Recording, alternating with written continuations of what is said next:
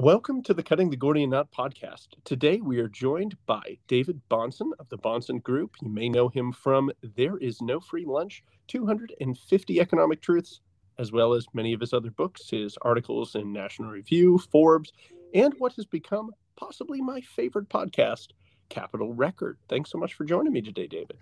Well, thanks so much for having me, and thank you for the kind words. Of course.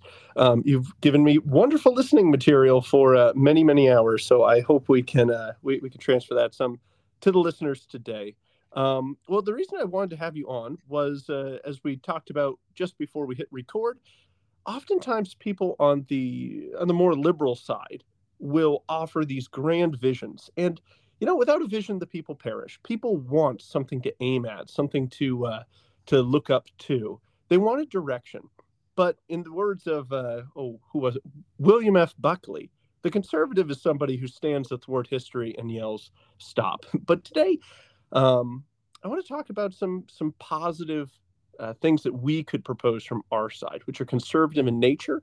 And I want to begin with the first things, with maybe things which are more philosophical or moral or anthropological. That we begin our economic analysis with. So I know that's something that you typically do as well. So I'll give you the floor, and I'd love to hear some of your thoughts. Well, look, I think that there is a sense in which all people ideally would be arguing from the vantage point of first things, first principles, and that their vision for society and the recommendations they make in terms of policy would come from some foundational belief system. Ideas have consequences, and the ideas can be good ones or they can be bad ones. But when we see consequences to things in society, the consequences are generally good or bad because the ideas were good or bad. Now, sometimes, of course, you can have a good idea with bad execution that leads to a bad consequence. But I think that that's the exception, not the rule. I think most of the time, bad ideas create bad consequences and good ideas create good ones.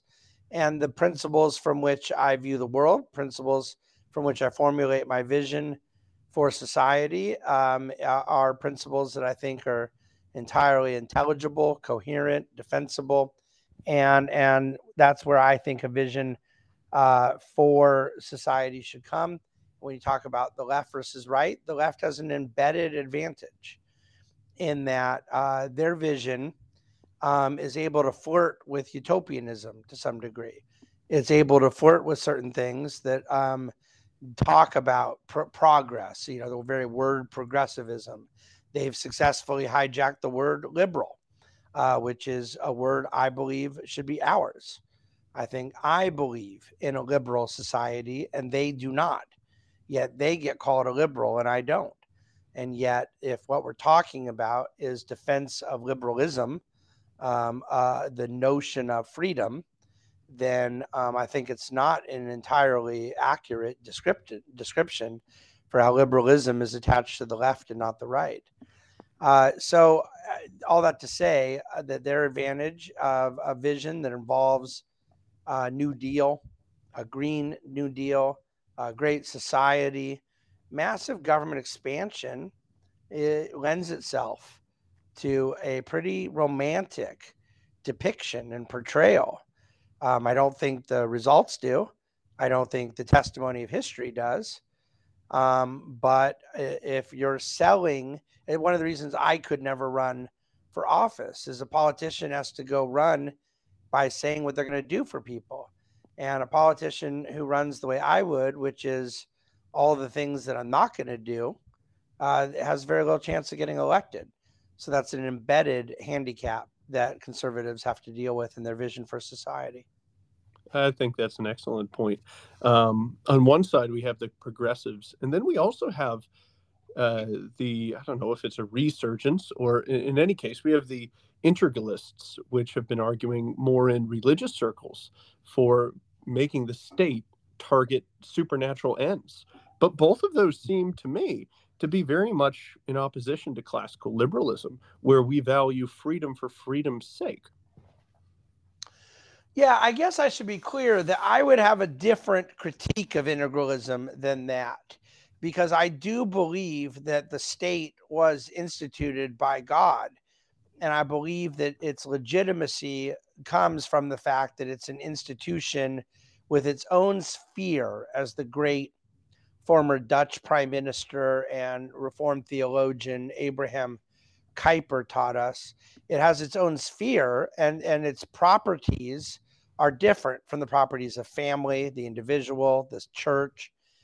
And yet, I don't have a problem at all with the state, apart from advancing a particular religion, apart from becoming a substitute for the church. And yet, the state, as a protector of certain moral conventions and certain structures, I think it's a very legitimate. But see, I don't think that's what the integralists are after. And I don't believe that the state, to the extent that it prosecutes crimes against murder, because I think murder should be a crime and the state should have that jurisdiction. And the only reason I believe murder is a crime is because I believe in the sanctity of life as defined in a defensible, ethical, absolute system found in the Bible. I think that the state is inseparable from religion in that sense. Yet, to the degree someone says, I don't believe in a particular religion, I don't think it should be prosecutable by the state.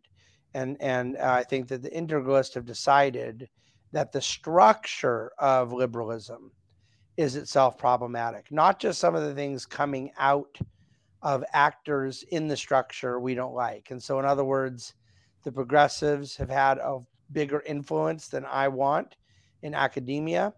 And I want to use free and orderly mechanisms in my own efforts of persuasion to see them be less influential in academia. And yet I think that that battle of ideas is a legitimate battle where the integralists will say, no, we need to use the coercive power of the state to put the thumbs on the scale of that. And that's where I would disagree. And I don't think it's just in religious circles. I think that there is a real secularism in much of the national conservative movement as well that is frustrated, and in a lot of cases, understandably frustrated, and yet has decided to speed up the process. If we believe the state is behaving badly to us, our job is to instead get the state to act badly to others. And it is not what I believe is the appropriate mechanism for societal change in a free society. I think those are excellent points. So, how exactly do we draw that line? How would you go about that? So, you gave the example of institutions. For instance, we have state-funded colleges. It would seem that the state would have some interest in them teaching things which would overall make the state flourish over the long term.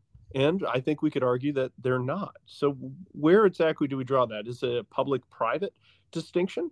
Does it have to do with their role in society, irrespective of whether or not they're public or private?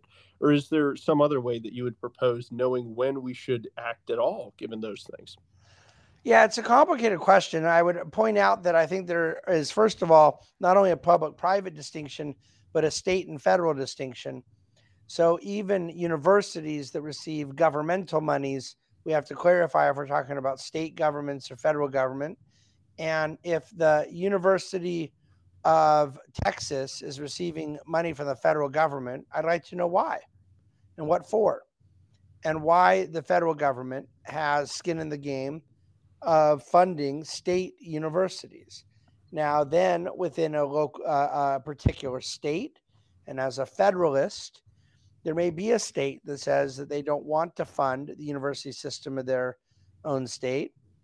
And that could be an advantage in the state, less taxes, less spending, less indoctrination. It could be a disadvantage because there's less options for public university. But the point is that that's what our founders intended, is for states to compete with other states on how they're going to be structured, what they're going to be offering. So I see state funding versus the state funding, meaning federal or Washington, D.C., as two separate things. But where we draw the line is, of course, the $1 trillion question. And I'm suggesting that we don't talk about drawing the line until we have defined our first principles. And we have not come close to defining our first principles. And for those of us that want to seek change, I would also point out that we are very likely best off to fight for change that will be incremental, because sometimes the backlash of something happening too suddenly without the appropriate gradualism is such that you end up getting more of it than you started with. And so I think that there has to be a lot of wisdom and tact to how we unwind some of these things. You mentioned the Bible, and you mentioned the role of government there.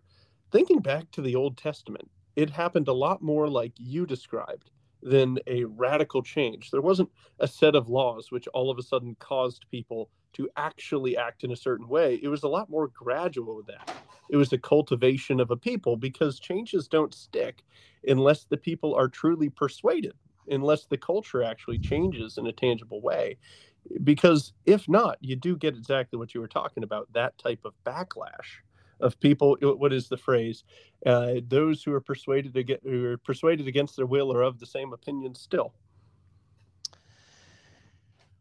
Well, yeah, I mean, I agree. And you say the Old Testament, I would argue that both Old and New, I believe, set a precedent for various substantive changes coming sometimes very gradually. And the parable itself, the kingdom of God is like a mustard seed. And it's an Old Testament verse that my late father used to preach from. Zechariah 4:10 says, "Don't despise the day of small beginnings." So I think that the idea that the left took 100 years for their long march through the institutions, and that we think we're going to blow it all up in one election or in 1 month or one press conference is just utterly ridiculous. It's going to take a lot of work. It's going to be gradual. And you do want to, once a lot of damage has been done, you do want to minimize damage in the recovery. Otherwise, it desensitizes people from what it is you're trying to fix to begin with. And if there was a surgery we could do to fix an ailment and the patient was going to die because of the surgery, nobody would do it. And so, what we have to avoid is a solution that is worse than what we're trying to solve for. And yet, we also need to move the needle in seeking about some improvement and resolution. And so, there's a lot of wisdom that is required in this whole process. Yep, yep, definitely. I mean, the Jews at the time of Christ were very upset that their Messiah didn't come as somebody to upset the current political order and establish the kingdom exactly the way they wanted. The slow progression, the mustard seed, as you mentioned, can often seem disappointing to us, but I don't think it should be. I think once we have a good vector in history going on, then we ought to trust in divine providence a little bit more than maybe we're accustomed. Absolutely agree. So I did want to zero in on one or two things which I wish they weren't first things that we had to defend, but unfortunately they are. And one of which is uh, the role of profit and the role of markets. I guess two things there. Where right now both of those are under attack. There's people who don't necessarily see markets as the best tool for creating wealth. Some of them think that they're innately exclusionary or exploitive or something, and some dislike the concept of profit as such. So, how exactly would you go about speaking to somebody who might reject or at least hold those two things in suspicion? Well, I think that basic economic education is really needed when somebody says something like that. Because I think if you dig deep enough, most of the time you'll find out that people who say they're opposed to profit or the profit motive really mean that they think they're against some nebulous understanding of greed. And the pursuit of profits and the notion of having an economy devoid of profits can only be talked about if one has no idea of what economic activity is itself, of what wealth creation is, what value creation is, and what the meeting of human needs is. And so the profit motive the understanding of human action, the human person as having rational faculties with instincts created by God, the historical understanding of how we have advanced civilization and created a higher quality of life for people, all requires us to understand economic life in a certain context that would never, ever speak negatively about the pursuit of profit. And of course, I do believe many on the right benefit from maintaining a constant reiteration, a valid and appropriate reaffirmation of our disdain for greed, for fraud, for cronyism, for corruption, for idol worship, for commercialism and materialism, and superficiality that is soul depriving. They're maintaining a whole entire posture in defense of the human person and their endeavors towards flourishing is vital, is absolutely necessary, and it leaves no room for people to ignorantly assume that the pursuit of profits, from which you get greater risk taking, from which you get a greater quality of life for you and your loved ones, and in so doing can create a better quality of life for others. The reciprocity that is involved in profit making, nobody will give you the revenues that result in profits if you are not meeting needs. These things are just all very important, and I think they're also very basic. Hmm. Absolutely. Yeah, sometimes it's difficult to get people to understand that maybe they don't understand. The call to humility is never comfortable. And I think oftentimes in schools, um, we're taught that the highest form of thinking is critical thinking, to expressly be critical of systems, of people, to try to tear down, and it puts you in the position of being a teacher and never a student. Getting people to slow down and learn those basics can be quite difficult. Oh Uh, well, I agree. I mean, I think that the fact it can be difficult though is a byproduct of how important it is, and just as we would when teaching reading, writing, arithmetic, I think it's very dangerous to teach economics as an example, something I'm very passionate about, apart from those basics. I do not believe one can, and I certainly don't believe one should teach the law of marginal utility or the law of supply and demand or various economic theorems before one has done the basics of understanding the human person. And because I believe economics is fundamentally the study of human action around the allocation of scarce resources, it therefore puts a big burden on me to totally understand the human person and what the human person was created for as a formative, basic, or early level building block in me learning economics.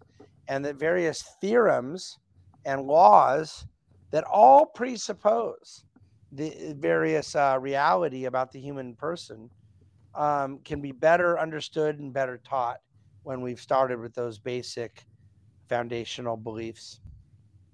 so, what do you say to people who often strawman our position, saying that we only believe in Homo economicus, the guy who creates only a rational decision matrix for every possible decision that he's going to do and executes with utmost rationality? The idea that everybody evaluates their own narrow self interest and nothing more. Um, have you heard critiques that come from that direction? Because I know certainly people who begin to study economics but don't get very far can somehow walk away with an impression that that's the way that we believe all people always and everywhere indeed act. Well, yeah, I mean, I think there is a straw man that can be formulated. And as far as me being bothered by people misrepresenting the position, I think I kind of grew past that a long time ago. But I do believe it's important to give the clarification as to what a view of mankind is created with rational faculties and the capacity for reason, what it means and what it doesn't mean. And that I would argue that that critique you've outlined is actually a significant argument for my side of this issue.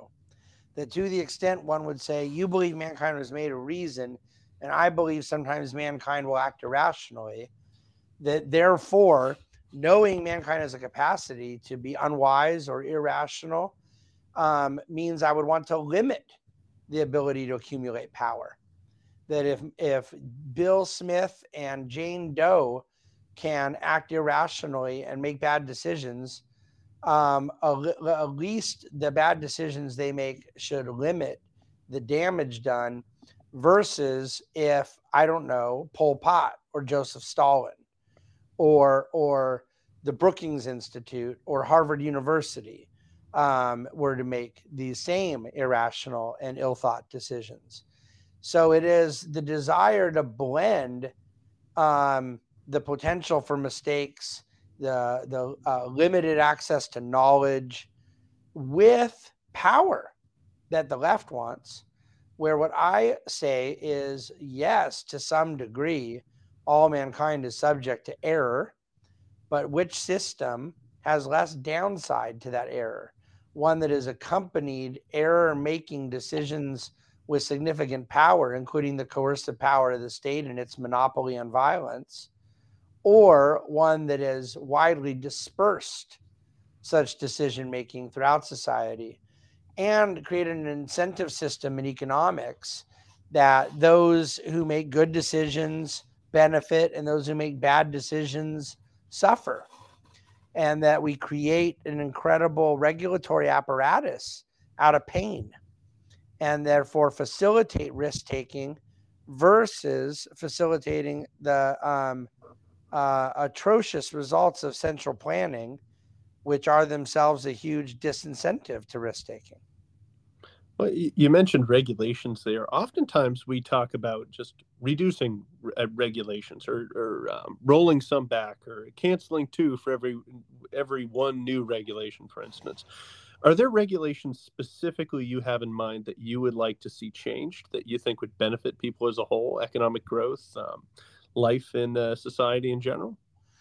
Well, yes, but I mean, I don't have a particular wish list of the one I'd start with tomorrow, because what I really believe we have to do first is stop adding new regulations.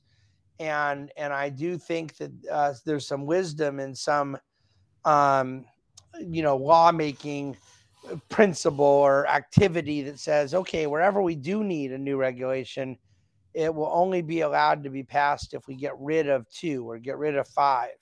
That right now the system is so corrupt and so inefficient that we're not even referring to, hey, let's change this code or this code or this code to move the needle. We're talking about a system that is just so incredibly marinated in grift and conflict and inefficiency that it's staggering. So, as a matter of principle, it's very easy for me to find where I think regulations should be and should not be. And certainly, there are low hanging fruits out there in terms of where deregulation in the energy sector, the financial sector, and capital formation could be needle moving in society. But to even use those as examples and dare to suggest that there isn't 100 examples I could give in any sector of the economy would be unfortunate. So right now, a lot of people are saying in the banking sector that there wasn't enough regulation, that there should have been more to stop even the small and regional banks from becoming illiquid. What's your take on that? I worry you've been asked 1,000 times in the last week or two.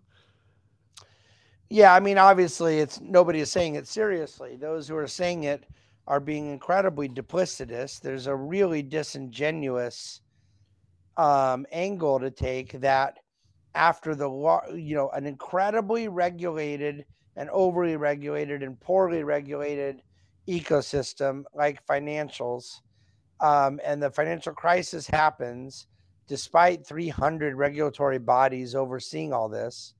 Mm. And then they say, okay, well, now we're going to fix it for good. And here's this Dodd-Frank, and it's going to cost $1 trillion, and it's going to codify a lot of things, but at least we're going to know that we are permanently stabilizing the inherently unstable reality of a financial system.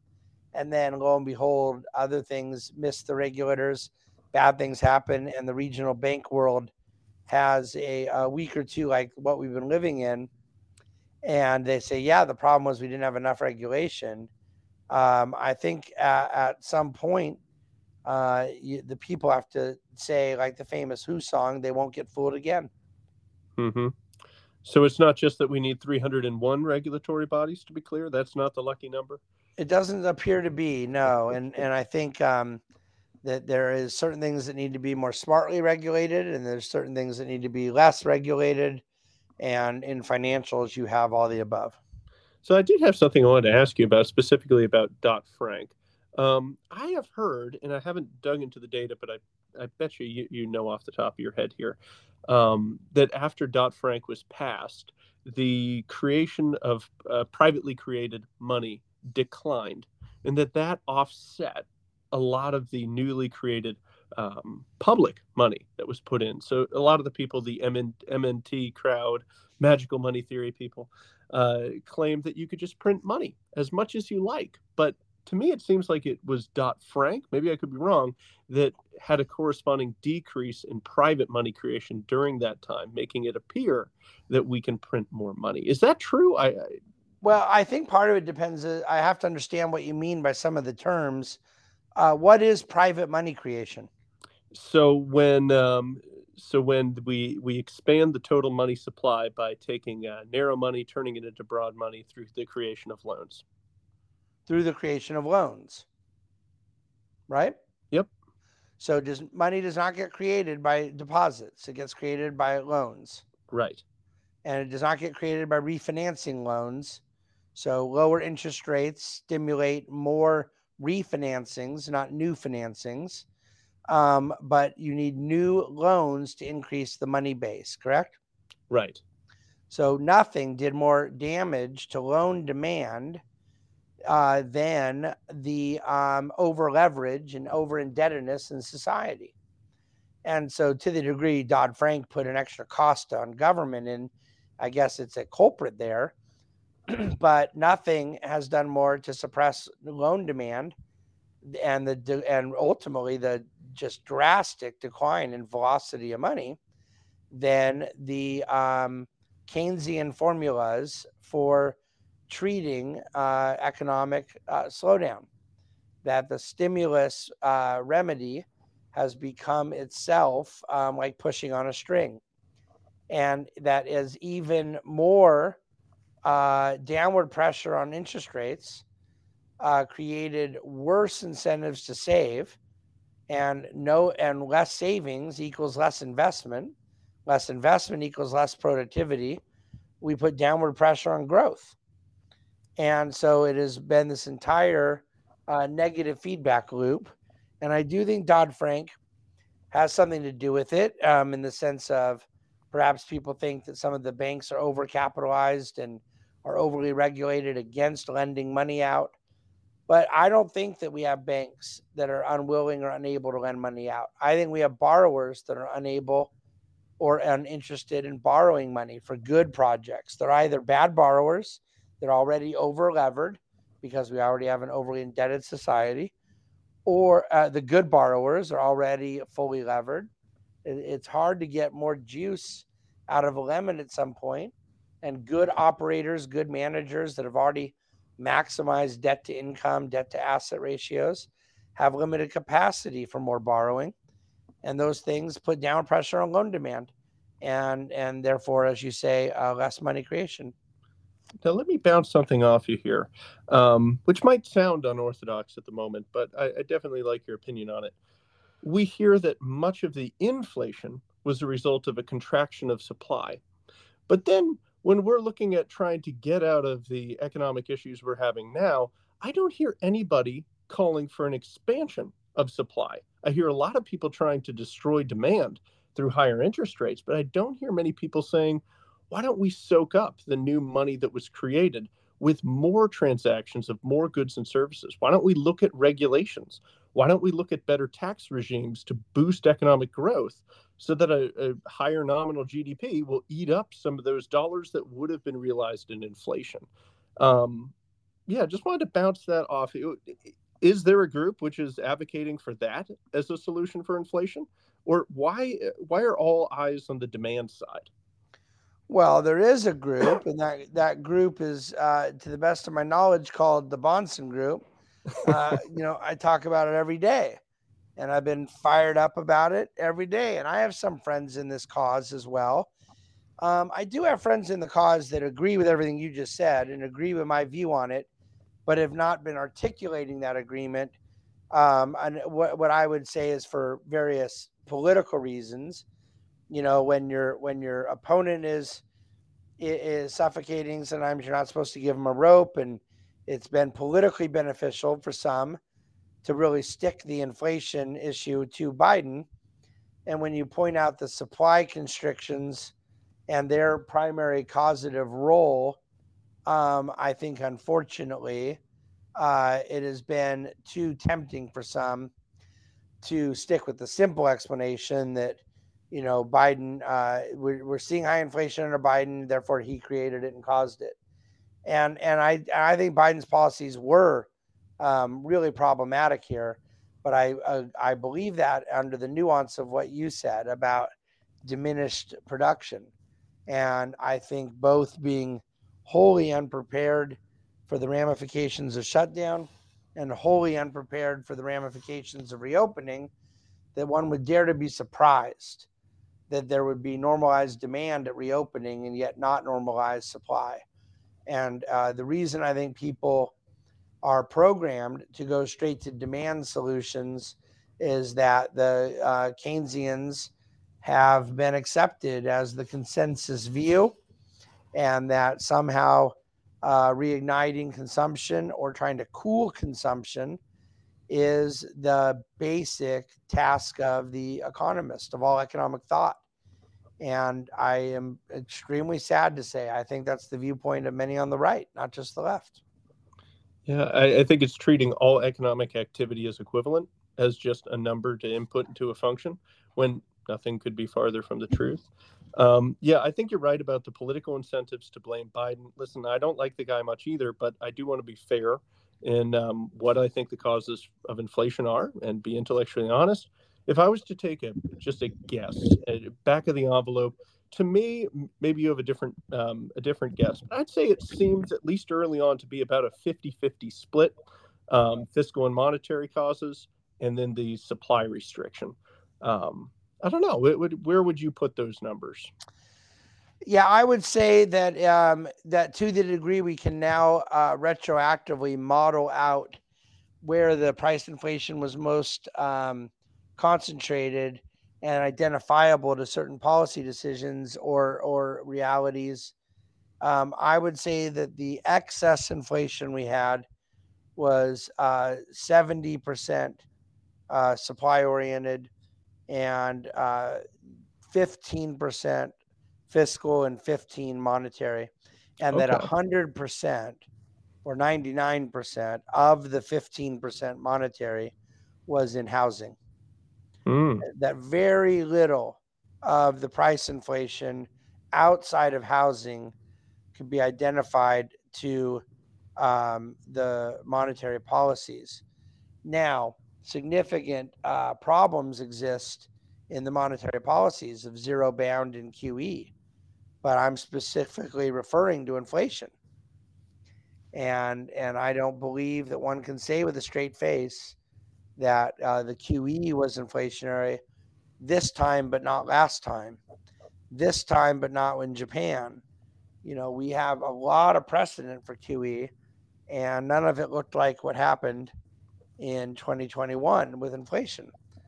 So I don't think much of it was monetary, but I do think the low interest rate environment fed the fuel of housing inflation. I'd love to talk to you for about 10 hours about Japan, um, but let's circle back to what you were talking about with the QE and the different types of monetary policy. I think a lot of people who just take an economics class get a view of how the Federal Reserve sets interest rates, which at this point is pretty outdated. The role of paying interest on reserves, um, that's a huge change. That's something that I think is not even mentioned in most economics books. I mean, unless they were printed pretty recently. I don't really know what the impact of using that policy tool versus more traditional ones, changing interbank lending rates with open market activities or doing discount window stuff. What do you think the long term consequences of using interest on reserves is going to be? Well, see, it depends because to answer that, you have to also have an answer as to what they're doing with other aspects of monetary policy. And so if they're doing QE1, QE2, QE3, and it was clearly a way of trying to manipulate the long end of the curve, and they didn't want to increase money in circulation, then paying interest on reserves was a great way to load up the excess reserves of the banks, use it as a policy tool to drive down borrowing costs long term, but not really see it circulate. And so, in that sense, interest on reserves was a very conscientious policy tool. Now, when you are trying to demand, are there banks that are not loaning money out because they're getting risk-free money with the reserves and then take on risk when they try to lend money out for net interest margin? I think it does become a distorting force. I would say that most of the people that are against paying on excess reserves should also be against charging on excess reserves, which is another policy tool that could be used and has been used in other countries to really try to stimulate some form of loan demand and put pressure on the banks to loan money. But as I said a moment ago, I don't think that we have a problem as with banks not wanting to loan money as much as we do with borrowers not wanting to or not being able to borrow it. Okay. So let me put another one. I don't know if this is a terrible question or not, but hey, we have no filter here on this podcast.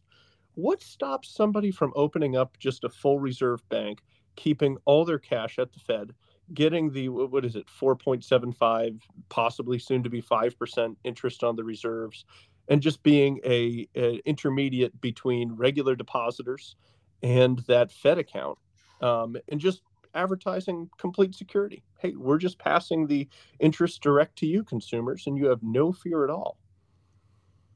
What causes keeps someone from doing that? Yeah, because it seems Capital especially requirements. Capital requirements. So That's a brutally low return on equity. Someone has to tie up an awful lot of capital to be a bank. And so the capital structure that's going to serve at the bottom stack of the cap stack of their own equity is never going to be satisfied with that return. And so with a bank capital structure, you have equity on the bottom, and then you have preferred on top of that, and then you have junior bondholders on top of that, senior bondholders on top of that, and depositors that make up the primary funding mechanism on the very top. And if all you did was take deposits and then receive the interest on the Fed, you would not be generating the cash flows to satisfy your cap stack. And so you need net interest margin and other financial activities to create a return on equity. The return on equity sits at the bottom, and no capital provider will be satisfied with the return on equity that the model you described would provide.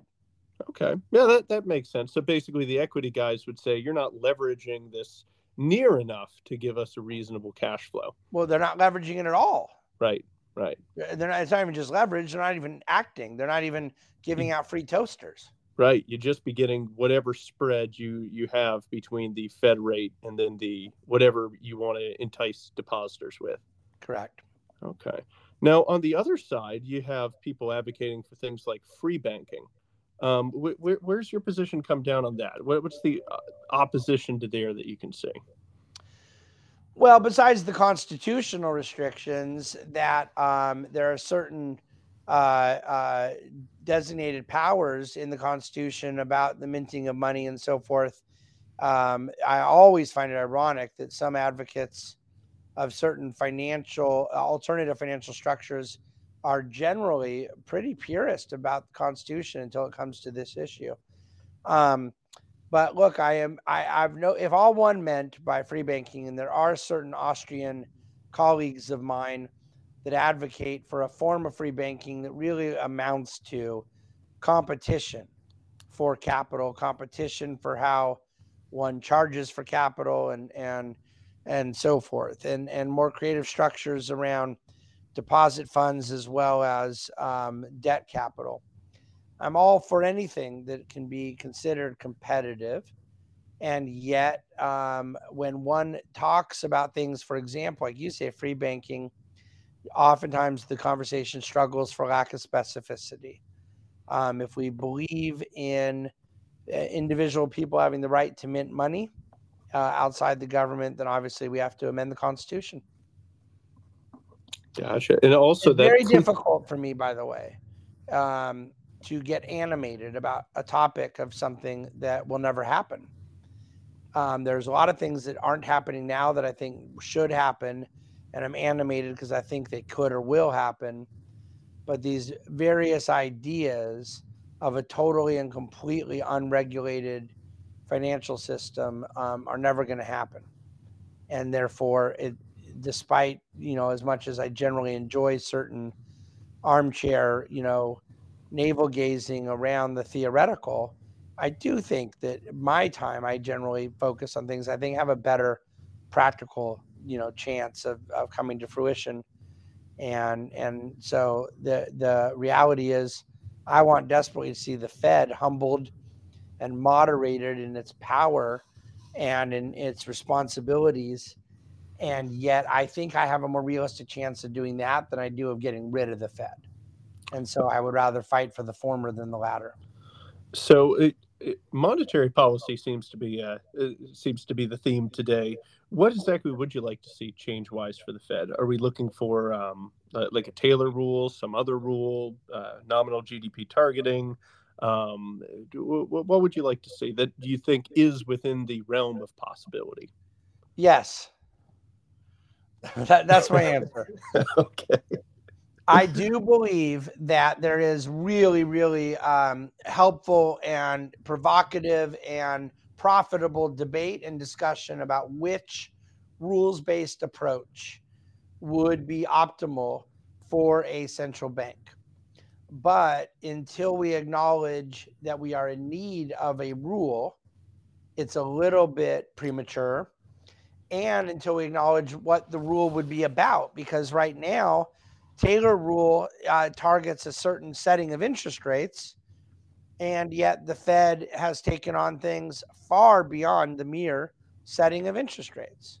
Mm-hmm. And so until we can get the Fed back to being a lender of last resort and not a spender of last resort, until we can get the Fed back to a position that is not attempting to take on the absurd with a dual mandate that ignores the third piece of that very legislation that codified a dual mandate, which is moderate interest rates, and obsess over this notion of stable prices and full employment, and acts as if these things are in tension with one another. I believe that we are very little chance of getting the Fed where I want it to be. But if we could somehow win those arguments, engage in constructive persuasion, and then get to a point where we said, where is it we do want to take a central bank? Then the answer is yes. I'd want to take it to a place of being a mere lender of last resort. And I am perfectly comfortable with interest rates being set on a rules-based approach and not, and what I mean by this is overnight lending to financial intermediaries, as opposed to 12 people around a conference room table. And the Taylor rule has a lot about it I like, and nominal GDP targeting has a lot about it I like, and a commodity basket rule has a lot about it I like.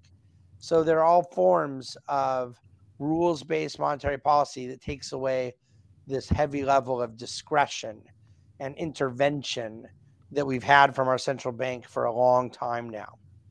You said something very interesting there, which I'm in 100% agreement on. You implied that the inflation and the full employment, these two are necessarily in opposition. I think it's the what is it, the Phillips curve that seems to try to link the two. Can you kind of expand on that criticism? I can. I can't do as good of a job as the last 50 years has done. They said that high unemployment would push down inflation, and the 1970s said no, it won't. And then they said that low unemployment would push up inflation. In the 1990s and the 2010s said no, it won't. So the Phillips curve has gone decades being wrong on both the high employment and low inflation side and vice versa. It's been wrong on both sides of the coin.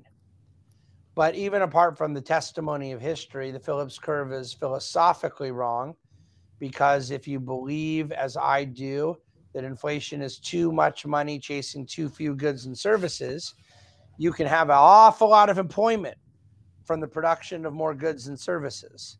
And more goods and services is anti-inflationary. Awesome. So this seems to be them ignoring the supply side and only focusing on their Keynesian demand side equations. Ignoring it and holding it in disdain. And not only just their Keynesian solutions, there are plenty of people that could be Phillips curvers without necessarily being Keynesian fiscal interventionist. I don't think there usually are, but there certainly could be intellectually. But my point is that they view growth as an enemy, and they view production as something that will follow consumption instead of consumption following production. I mean, you have to have something to trade in the market in order to have a market. Yeah. With the last few minutes here, I wanted to ask you a few things about taxes. There was something in the news recently about the fair tax. Now, I see a few weaknesses there. There are things that I like. I don't think it's gonna pass, but that does bring up the topic of consumption taxes in general, or what your preferred tax regime would look like. Yeah, so I am not an advocate of the fair tax, but I do always feel that there's certain sympathies I have. If you like the idea or believe in the idea, Art Laffer's famous dictum of when you tax more of something, you get less of it. When you tax less of something, you get more of it. And Sure. what I want is income and production and wealth creation and investment and savings and capital formation and innovation and ideas. Then you would think taxing those things less would get us more of them. Mm-hmm. And that by if we get excessive indebtedness, leverage, silliness, poor allocation of capital from excessive consumption, then you would think putting a tax burden on the consumption side versus the production side.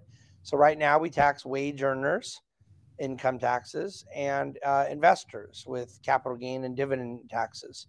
And then we tax businesses, which are the same as wage earners, but we're talking about entrepreneurs on the corporate tax code. And so I think that in theory, the fair tax is right to say, wouldn't we rather have the burden at one place than another? The problem is first political, that there is no modeling I've ever seen, ever, that does not result in it being an incredibly regressive tax relative to the alternative, and therefore politically unsaleable. But far more than that is the political reality, not of feasibility, but of the downside, that if we did ever scrap our income tax system, replace it with a fair tax, I would start counting the days until we ended up with both. Mm-hmm. That's what I believe would happen, is that we would pass a national sales tax. And then if we have not addressed the spending elephant in the room, if we have not right-sized government and government continues to spend outside its means, it would only be a matter of time till someone said, hey, the income tax worked for 100 years. Let's bring that back. And in the meantime, we're getting this fair tax stuff going. And people say, well, yeah, we would just codify it in the law that we couldn't do it. And I think that there's a lot of naivete there.